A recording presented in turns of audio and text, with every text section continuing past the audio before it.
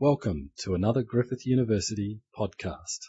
All right, good morning everybody. We've got slightly earlier seminars this trimester, but at least we've managed to get ourselves some drinks and snacks and so on, which is good. So to kick us off, I thought it would be appropriate, even if no one else did, to dragoon Caitlin and Lou into doing this seminar today.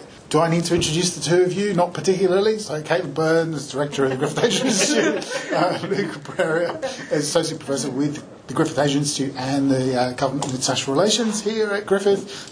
Today they're going to be talking about social enterprise and regional citizenship in ASEAN. I'm very pleased putting one of my hats on as one of the co-editors of Australian Journal of International Affairs that you've published recently on this, and we're very grateful for you sending in the paper, and we're really glad to see it out in the journal. So thanks for the support for the journal, and over to you. Okay, so I'll kick off, and really nice to see everyone. Thank you, Ian, for reconvening us in person. It feels weird, but good to be back in person and to be able to share research again, albeit at a slightly different time, which saves us some of our dilemmas around food and social, how we handle food in our new environment. Before I begin, let me first acknowledge the traditional owners of the land on which we're meeting, the Turrbal and Jagera peoples, and pay my respect to elders past and present. I'm really pleased to be here and to be sitting next to Lou, and I've got the easy job. I'm going to really do a bit of an introduction and set the scene, and Lou's going to delve into the guts of this study that we were engaged in on social enterprise and regional citizenship in ASEAN. I guess to begin with, in saying that we're setting the context, I think that this is an example, and it's something that Griffith Asia Institute can do quite well, but it is an example of engagement, informing and leading research, and something that potentially we're able to think about and to work within through the GAI platform. So in late 2017, Lou and I saw an opportunity to apply for funding through the Australia-ASEAN Council. It was actually an extraordinary grant round. The Australia-ASEAN Council releases annual grant rounds every year, usually in the beginning of the year. This was an extraordinary round, and it was intended to align to the timing of the ASEAN-Australia Leaders Summit that was to be held in March 2018. So essentially the Council was looking for opportunities to improve people-to-people relations, to elevate the visibility of Australia's engagement with the nations of Southeast Asia ahead of this Leaders Summit that was ultimately hosted in Sydney. It's worth noting, I think, from the outset that the AAC, the Australia-ASEAN Council, is one of several bilateral/regional foundations, institutes and councils. It sits within the foreign policy portfolio. Together, these foundations, institutes and councils make up what might be a kind of hybrid version of cultural relations, of Australian cultural relations. I say cultural relations, but in fact it's more strategic than your traditional variety of cultural relations that's implemented, say, by the British Council or the Goethe Council, insofar as it is administered by, it is funded by, and it works to the objectives set by the Department of Foreign Affairs and Trade. So it's not really an arm's length kind of operation that you might see from other nations. Each of these foundations, and some of them have been around for a long time, including the Australia-Japan Foundation, 1970s, is headed up by a board of eminent Australians. They tend to be people from the business community as well as academics, and that was certainly no exception in the case of the AAC, which is headed up by Christine Holgate. The Australia-ASEAN Council, interestingly, is one of the more recently established of these.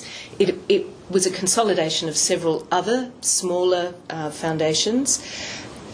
Notably, the Australia-Indonesia Institute has remained as a separate entity, but it does signal the Australian government's increasing emphasis on placing ASEAN within its foreign policy discourse and looking at opportunities for improving engagement. I think there are some interesting things to explore there. I think it actually, in establishing this council, I think that gives us some insights into the way that Australia thinks about its region. I think there is potentially a fundamental misunderstanding within our policy landscape about what ASEAN is. I think the Australian government policymakers tend to be using ASEAN as a collective noun for the nations of Southeast Asia rather than thinking about it as a political construct. But I'm going to handle some of that discussion over to Lou. Essentially, the Australia ASEAN Foundation's mission is to increase knowledge and promote Australia's interests in Southeast Asia by initiating and supporting activities to enhance understanding and build links between the people and institutions in Australia and the 10 nations of ASEAN, the 10 Southeast Asian nations of ASEAN. Now, when you look at the kind of priorities that are set out by the Council, they are fairly specific in that they're interested in building people-to-people links, they're interested in cultural relations, but they've also really specifically identified science, education, online activities, digital engagement, entrepreneurship as some of the priority areas that they want to look at. So Lou and I, in constructing a proposal that might be attractive and appealing to the Council, thought that we would focus in on this idea of online social entrepreneurs and craft a project that would bring online social entrepreneurs together from across ASEAN. We were aiming for a reasonable spread from across Southeast Asia. To bring them together here in Queensland with some Australian Queensland social entrepreneurs to talk about how they leverage digital technologies to actually engage in social development activities and how they see their connection to ASEAN. And that's, I think, where some of the interesting research came out in terms of those conversations. Social entrepreneurship we took as the creation of self-sustaining businesses and non-government organisations that have a strong social purpose. We're aware that social entrepreneurship has really taken off across Southeast Asia over recent years, of course, as well as in Australia. And we were really looking at where were the points of synergy and connection, and what could social entrepreneurs from Australia and Southeast Asia learn from each other. That was probably the fundamental basis of the project. When we proposed the application, we hadn't really gone so far as to set out a specific line of study, and that, I think, it was very much an inductive approach, and we came to that as a result of the conversations we had with the participants through this grant, but also then through other people that we connected with subsequently. I'm going to hand over to Lou to really talk about kind of the more academic concepts that sit within this study and how we landed on this idea of regional citizenship sort of based on social entrepreneurship and what that means for and says about the way social entrepreneurs see and engage with this construct of ASEAN. I'd like to come back at the end because one of the things I'm really keen to do is put together a policy brief that reflects on the learnings from our research, but informs the way that policymakers in Australia think about the connection between Australia and Southeast Asia, particularly through this lens of ASEAN, and how these connections might be more productively made and sustained over time. But that's where I'll be asking for some input from the group. Great, thanks very much. So as Caitlin says, this it was inductive in that when you apply for one of these grants, you have to speak to the objectives of the funding agency. And those, in this case, they weren't necessarily narrowly academic objectives. So we knew we couldn't just propose something, with hypotheses and specify what we're going to investigate and what we think we might find. It had to be broader and more clearly engaged than that. So that it makes for an interesting project. It allows you to get out there and speak to people, but also at the end of the day, you're then left with data that you have to sort of figure out what to do with. And it's not a bad problem to have. So I'm going to talk about what we ended up doing with the data and what we're able to ascertain from it. So I'll talk about the aims of the study. I'll offer a background and a rubric of citizenship that ended up helping us frame our discussion. I'll look at ASEAN's conception of regional citizenship, the one they're increasingly promoting. And then I'll talk about the focus groups we did, the field work with ASEAN social entrepreneurs, and then findings from those entrepreneurs related to regional citizenship specifically. We had other findings. And then I'll offer just very brief conclusions and turn it back over to Caitlin. Okay, so the aims of the study, when we had our data, we had engaged with these very bright, very interesting, young, inspiring social entrepreneurs from all around Southeast Asia and from Queensland as well.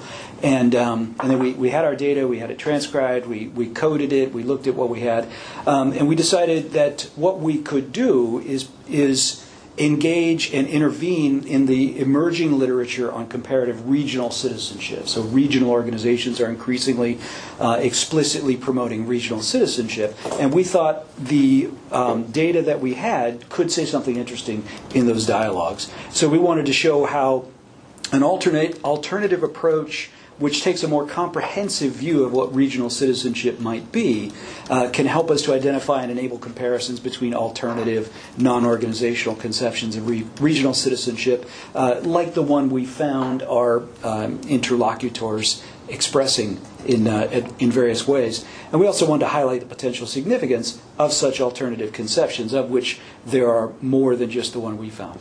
So, a little bit of background. This, of course, is ASEAN, Association of Southeast Asian Nations. 10 nation-states there in this beautiful, brightly colored map. That gives you a real clear idea of its extent, but also why it makes sense for these particular nation-states to join together. It was formed in 1967, initially only by Indonesia, Malaysia, Singapore, Thailand, and the Philippines, and 5 others on that map subsequently joined. It was initially focused fairly narrowly on managing regional tensions, regional conflict. This was at the time of the U.S. war in Vietnam. There was a lot of other things going on, some border conflicts. Over time, it's adopted more ambitious development goals, trade, governance aims, though progress is halting, as any observer of ASEAN will likely tell you. The sort of trite thing to say about ASEAN is that it hasn't achieved its aims. That's a very common refrain in the literature. There are some who are pushing back on that, saying there's more than meets the eye there, but you'll see a lot of that. So we wanted to look at regional citizenship. Again, ASEAN is one of several regional organizations now explicitly promoting a conception of regional citizenship. The EU, of course, formalized regional citizenship in the Treaty of Maastricht, 1993. It took effect. But we also have seen a formal regional citizenship charter in ECOWAS, at the bottom, the Economic Community of West African States. Mercosur is moving toward a regional charter. It actually has a regional free movement and residency agreement involving several states where their citizens can move and live and work in other states in the region. And then ASEAN has much more limited mobility provisions, but is beginning to talk very explicitly about ASEAN citizens and what it means to be an ASEAN citizen. Okay, so researchers have begun to investigate and compare these emergent citizenship regimes in each organization. But the existing research is fairly limited in scope. It typically looks at a limited range of variables, regional migration and residency variables, and some citizenship acquisition variables, which is a fairly prominent issue in ECOWAS. So we wanted to consider broader sets of variables to get a more comprehensive sense of the regimes emerging and also the alternatives to the formal citizenship regimes, which might be able to influence those in various ways. So we offered a rubric for regional citizenship. Now, full disclosure, this is based on something I've used before in the global citizenship context, but we adapted it for the regional context and expanded it a bit. So it disaggregates the basic concept of citizenship into 6 elements. Each is centered on norms or broad understandings of what citizenship is and should be that are promoted by the organizations themselves. So we're not coming in with an idea of what citizenship is. We're looking at elements of citizenship and how each different organization would fill in those elements. And there are quite significant differences across organizations. So it's intended to enable broad conceptual comparisons across these emerging citizenship regimes and the alternatives. Okay, so here's the rubric just very quickly. Element number 1 is an understanding of the nature of the agents acting as regional citizens. Are they individual citizens of member states? Are they representatives of societal groups? Different conceptions have different ways of visualizing who the citizen agent should be. An understanding of what binds them together. This is very important. So whether it's common governance institutions, the fact that there is an ASEAN, whether it's regional identity and history, ASEAN does make something of that, cultural affinities, sometimes religious affinities, geography by itself, and the similarities in the way countries have developed, agriculturally and etc. Number 3 is an understanding of the rights that are or should be acknowledged as being held by regional citizen agents, and these again will vary quite substantially. Number 4 is an understanding of the primary duties of citizenship, and ASEAN foregrounds duties, as we'll see. And then the presumed substance of citizenship. This is a little more complex. This is when leaders of the organizations, of the states, talk about what a good regional citizen would do. They're referring typically to the presumed substance of citizenship. So it could be common regional governance aims that they're promoting, could be fundamental interests or rights, the way you hear European Union leaders speak about, and Mercosur to some extent. It could be ideals of community, reciprocity or justice, ideals to be promoted, associated with a cultural or other identity. And I would argue that the ASEAN way is at least promoted by the organization as an identity to be adopted by the citizens, something to orient their identity. I am an adherent to the ASEAN way. And so it provides core guidance on good citizen action. What is a good citizen? Someone who seeks to advance the substance of citizenship as we have defined it. And finally, the status and institutions of citizenship. So these can be very straightforward. They can include the political institutions that actually back the duties and rights and seek to promote the substance, but they're also equal citizen status, representatives of, such as regional passports, or the cover on your passport having a regional stamp, as is increasingly emerging. It could be something like the ASEAN lines at the airport, where you can go through more quickly. Other organizations have adopted those too. And other trappings of full citizen membership, things that mark you as a citizen. Okay, so what is ASEAN's conception of regional citizenship? Well, as I mentioned, we are seeing it increasingly explicitly promoted by the organization. So, for example, the organization funded a poll of ASEAN citizens, and it mentioned the phrase ASEAN citizen, I think 24 times within the poll itself, and the aim was to find out, what do ASEAN citizens really think of ASEAN? And it was very broad. It's not, do they want a democratic ASEAN parliament or something like that? It was more like, do they approve of ASEAN in this way, in this way, in this way? Do they know about ASEAN? But we thought it was interesting because they're using this language of ASEAN citizens. And again, you've got a podcast that ASEAN is funding, in conversation with ASEAN citizens, finding exemplars of good citizenship action and talking to them, promoting the podcast on ASEAN's organizational social media sites, Facebook, etc.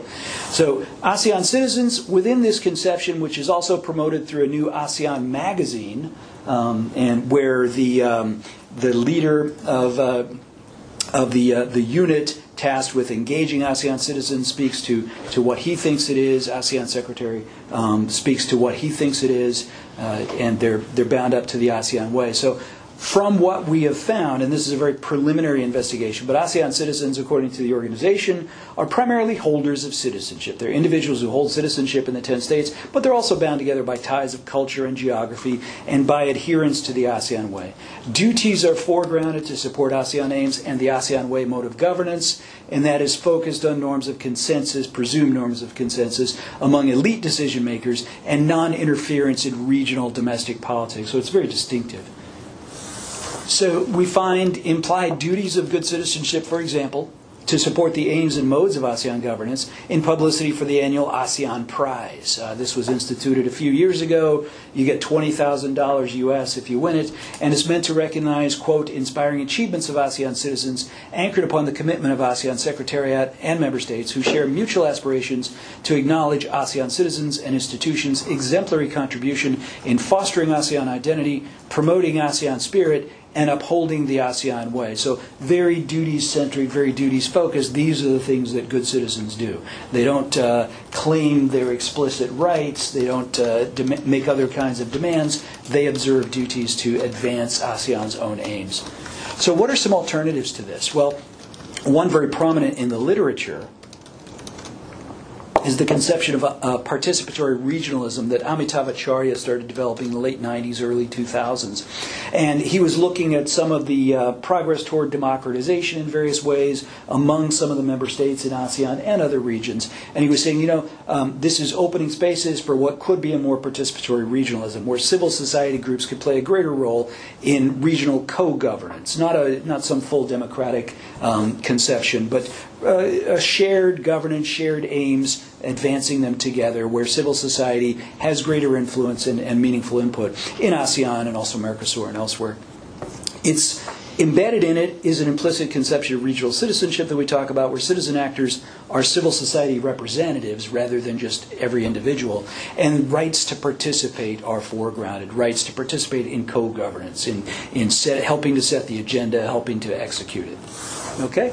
Our alternative that we identified from our engagement with the social entrepreneurs was entrepreneurial regional citizenship. And it's not surprising. We had a sense that that's where we might be headed, because we've seen social entrepreneurship, social enterprise, increasingly foregrounded in citizenship dialogue. So especially in Western Europe, the United States, where many states have highlighted the role of social enterprise. They often, where a more conservative government takes power, they say we've got to shrink the welfare state, we've got to shrink government, and part of doing that is helping people, help themselves, and that's what social entrepreneurs do. So they'll really highlight the role of social enterprise in helping to fill social welfare gaps. They'll say that's appropriate, that's the right mode, not having government do everything for everybody. That's kind of the rhetoric. This rhetoric arises as state provision is reduced. Social entrepreneurs and some other actors have thus become central to dialogues on domestic citizenship as ones who are ascribed special responsibility for the welfare of co-citizens in more bottom-up conceptions of citizenship. So as these states, as more conservative governments shrink the welfare state, they say we need people to help themselves. Social entrepreneurs are people who are helping people to help themselves. They're the kind of individuals who we want to highlight as doing the right thing. And you'll see a lot of that rhetoric in ASEAN as well, where you say private individuals helping promote development. So that's at least the dialogue that you see a lot out there. So we wanted to engage social entrepreneurs in the ASEAN region to explore their possible roles in a conception of regional citizenship, and to see if they really thought about regional citizenship in any way, if they were in contact with people in other countries, they were engaged in networks, they were supporting one another in various ways. So we centered on digitally focused entrepreneurs because they're really on the cutting edge, and because of the unique scalability of their enterprises, and also links to conceptions of digital citizenship, which are also prominent in literature on citizenship, usually in terms of ways in which states or schools can engage individual citizens through digital technology and teach them things.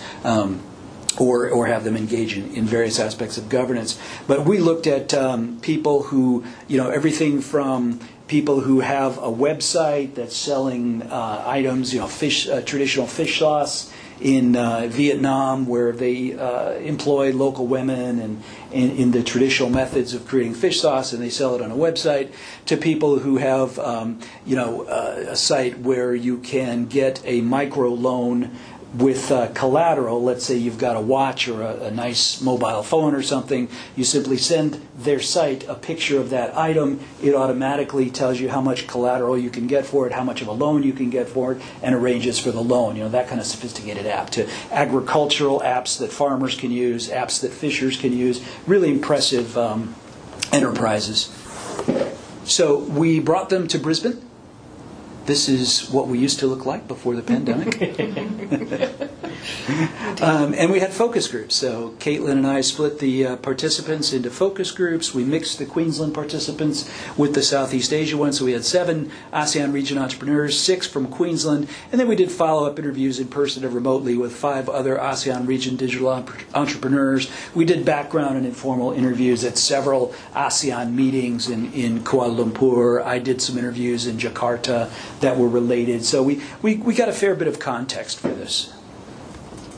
Our findings, just to cut to the chase, were threefold. So the third are the most significant for this, but they had some real insights relating to their distinctive contributions to co-citizens in resource-limited developing countries. So where in Western Europe, in North America, you'll see social enterprise again framed as something that people should be doing because the state shouldn't be in the business of taking care of everybody. Here, their perception, their interpretation was that often states are resource limited. Even if they wanted to, they don't have the resources to take care of everybody. So a huge sprawling state such as Indonesia, which has intense, incredible wealth, but also a lot of people who are living very close to the margins. And one of the sets of entrepreneurs we interviewed have a digital health app that allows people to get remote treatment, people on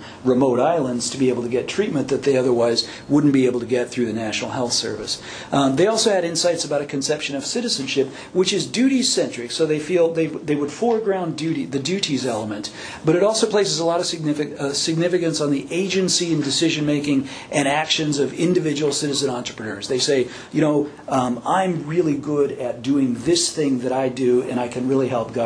Some were working with their governments, some hadn't been encouraged by their governments. But then the ones we focused on were insights on existing regional networking by social entrepreneurs. They actually are engaged in a lot of networking with others in the ASEAN region, and they have a real sense of the potential for their digitally driven social enterprises to be scaled up regionally. Some are already expanding, and for such enterprises to influence some areas of member state and ASEAN development governance. ASEAN spends a lot of energy and effort on bringing social entrepreneurs together, bringing entrepreneurs together at big meetings, and their thought was that as ASEAN continues to become more robust in the development space, that their good ideas could help ASEAN achieve its own aims. Okay, so views on regional citizenship, some of them were very explicit. Some of them hadn't given it as much thought, but some of them already felt that they were acting as regional citizens in some ways. So our Philippines footwear representative notes that she has already been engaged with helping other entrepreneurs, sharing what she knows about getting an enterprise going. So in that sense, I'd like to believe I'm trying to be a good regional citizen as much as I can. It's as simple as providing support and promoting the advocacies of other social entrepreneurs or your counterparts in ASEAN countries. Sharing with key people you've met can already be a good thing. At some point, if we're going to be one economic market, you'd have to have similar policies that are applicable to all ASEAN countries. So she talked about some of the meetings that she's gone to, ASEAN and other meetings, where she's engaged with other social entrepreneurs, learned from them, shared what she knows, and so we see that as a significant practice. The the representative of the Thai agricultural enterprise, he was very impressive. He'd gone off to MIT and done a master's in a really advanced engineering area, and decided that he needed to come back and start a social enterprise rather than go off and make a lot of money somewhere. And he's actually talked several of his former classmates into coming back with him and contributing to this enterprise. So they actually help farmers with an app that tells them what the micro weather is going to be. It helps them know when exactly they should plant and how to improve their crops and how to helps them get things to market. So he feels like he's got a lot that he can share with ASEAN, with his own government. So for him, ASEAN's a bit like EU. You have to collaborate, feel the other countries are like your brothers and sisters in terms of you don't only develop Thailand, but you develop other countries as well. And he is expanding that enterprise into other regional countries. So he says, I think ASEAN people feel their neighbors, Thailand and Indonesia, feel we're closer than Thailand and China, even though geographically China's closer. Okay. And there were a few other views like that, including some which we're talking about an interesting role for social entrepreneurs in what they called the democratization of society, of enabling everyone to contribute to development and agenda setting. So what emerges is a conception of regional citizenship whose chief actors would be social entrepreneurs, foregrounds duties to contribute to domestic and regional development, but also highlights the independent agency exercised by social entrepreneurs. So where does that leave us? We do not make strong claims that this is the new way to participatory regionalism, this should replace participatory regionalism. We simply say one implication is that because ASEAN itself is putting so much effort and so much energy and expense relatively into advancing entrepreneurship and also advancing social entrepreneurship, that some of these really impressive projects could actually influence the way ASEAN does development. And then, if, over time, if we see sort of that renewed push toward broader democratization in the region, if participatory regionalism of some sort becomes more possible or more advanced, more meaningful, then something like the practices identified by these social entrepreneurs, the views promoted by them, could influence that, could be a complement to that. So we see this as not some full, comprehensive alternative conception of regional citizenship that should replace ASEAN citizenship. We see it as a possible influence on ASEAN citizenship, especially in terms of the agency that individual entrepreneurs are able to exercise, because they have the brain power and they can give ASEAN what it would like to see. So I will turn it back over to Kate. Okay. Thanks so much, Lou. And I guess on that note, what I'm interested in doing, I think this project, and I should say we had this project run very soon after another project. We were successful in the earlier round of ASEAN Australia ASEAN Council funding, and with a colleague from AEL, I was involved in a very similar study, but working with cultural practitioners, cultural and arts practitioners. Again, we had practitioners from just about every nation across Southeast Asia. We had been working with these practitioners for about 18 months in different ways, and we were interested in understanding their views on advocacy and diplomacy through people-to-people links via culture and the arts. So in some ways there were two parallel studies. I'm interested in what these kinds of studies and these engagements actually tell us about our Australia's relationship with ASEAN, about ASEAN more broadly, the conception of ASEAN, and how people, citizens, particularly if you go to that point of the individual citizen as agent, how they view ASEAN from within. And what does that mean what's that then iterative process of engagement? My sense is that first and foremost, there are learnings that are continuously missed because this part of the grant funding process is actually quite rare. These grant funding opportunities don't tend to fund academic research, and they certainly don't tend to engage in kind of reflexive research about the process, how it fits the objectives, and what are the outcomes and impact. So I think first and foremost there is a gap in how we engage and reflect on points of engagement with ASEAN. And I think that we can demonstrate that there's value in doing that. So that's number one. I think number two, much of the funding proposal these funding proposal opportunities, while they're based out of the foundations, cultural and foundations, councils and institutes as this quasi-cultural relations program, people-to-people engagement, they are set against a strategic backdrop in which Australia, is pushing for ASEAN at the centre of the Indo-Pacific, seeking to kind of consolidate an ASEAN view on strategic political and diplomatic issues, as well as tap into economic benefits of the ASEAN market and promote those kinds of benefits. There is a gap in how we understand and contribute to the agency of citizens in ASEAN, or enable. There is a gap in the way that we think about the space we allow for citizen-to-citizen engagement, without necessarily instrumental objectives or outcomes. And I think that's something that is missing from the Australian approach to engagement more broadly in the region. And I think we have a tendency, because our in-depth understanding of the region is limited, we have a tendency to grab onto ideas like ASEAN and to use those as a very simplified notion of engagement with the region. One of the things I think is interesting, even with the kind of discussion from our participants, and we had similar discussion with our other group, about this notion of ASEAN neighbourliness, understanding we are part of ASEAN, within that ASEAN broad propaganda of socio-cultural community. Many of our participants hadn't necessarily visited each other's countries. We did have a Thai participant sitting next to, in the cultural situation, we had a Vietnamese sitting next to a Thai participant sitting next to a Cambodian, who actually, this was the first opportunity that they had as individuals to talk with citizens from neighbour countries. They had travelled to Rio, they had travelled to the US, they'd travelled to Paris, all on externally funded programs, but they hadn't actually been connected to each other in region. I think there's something in that that could be developed. I'll leave it at that. I am interested. So these are loose thinkings in terms of how do we actually take some of the insights from this work, and it's unlikely that policymakers are going to want to delve too deeply into the distinctions between participatory regionalism and entrepreneurial regional citizenship.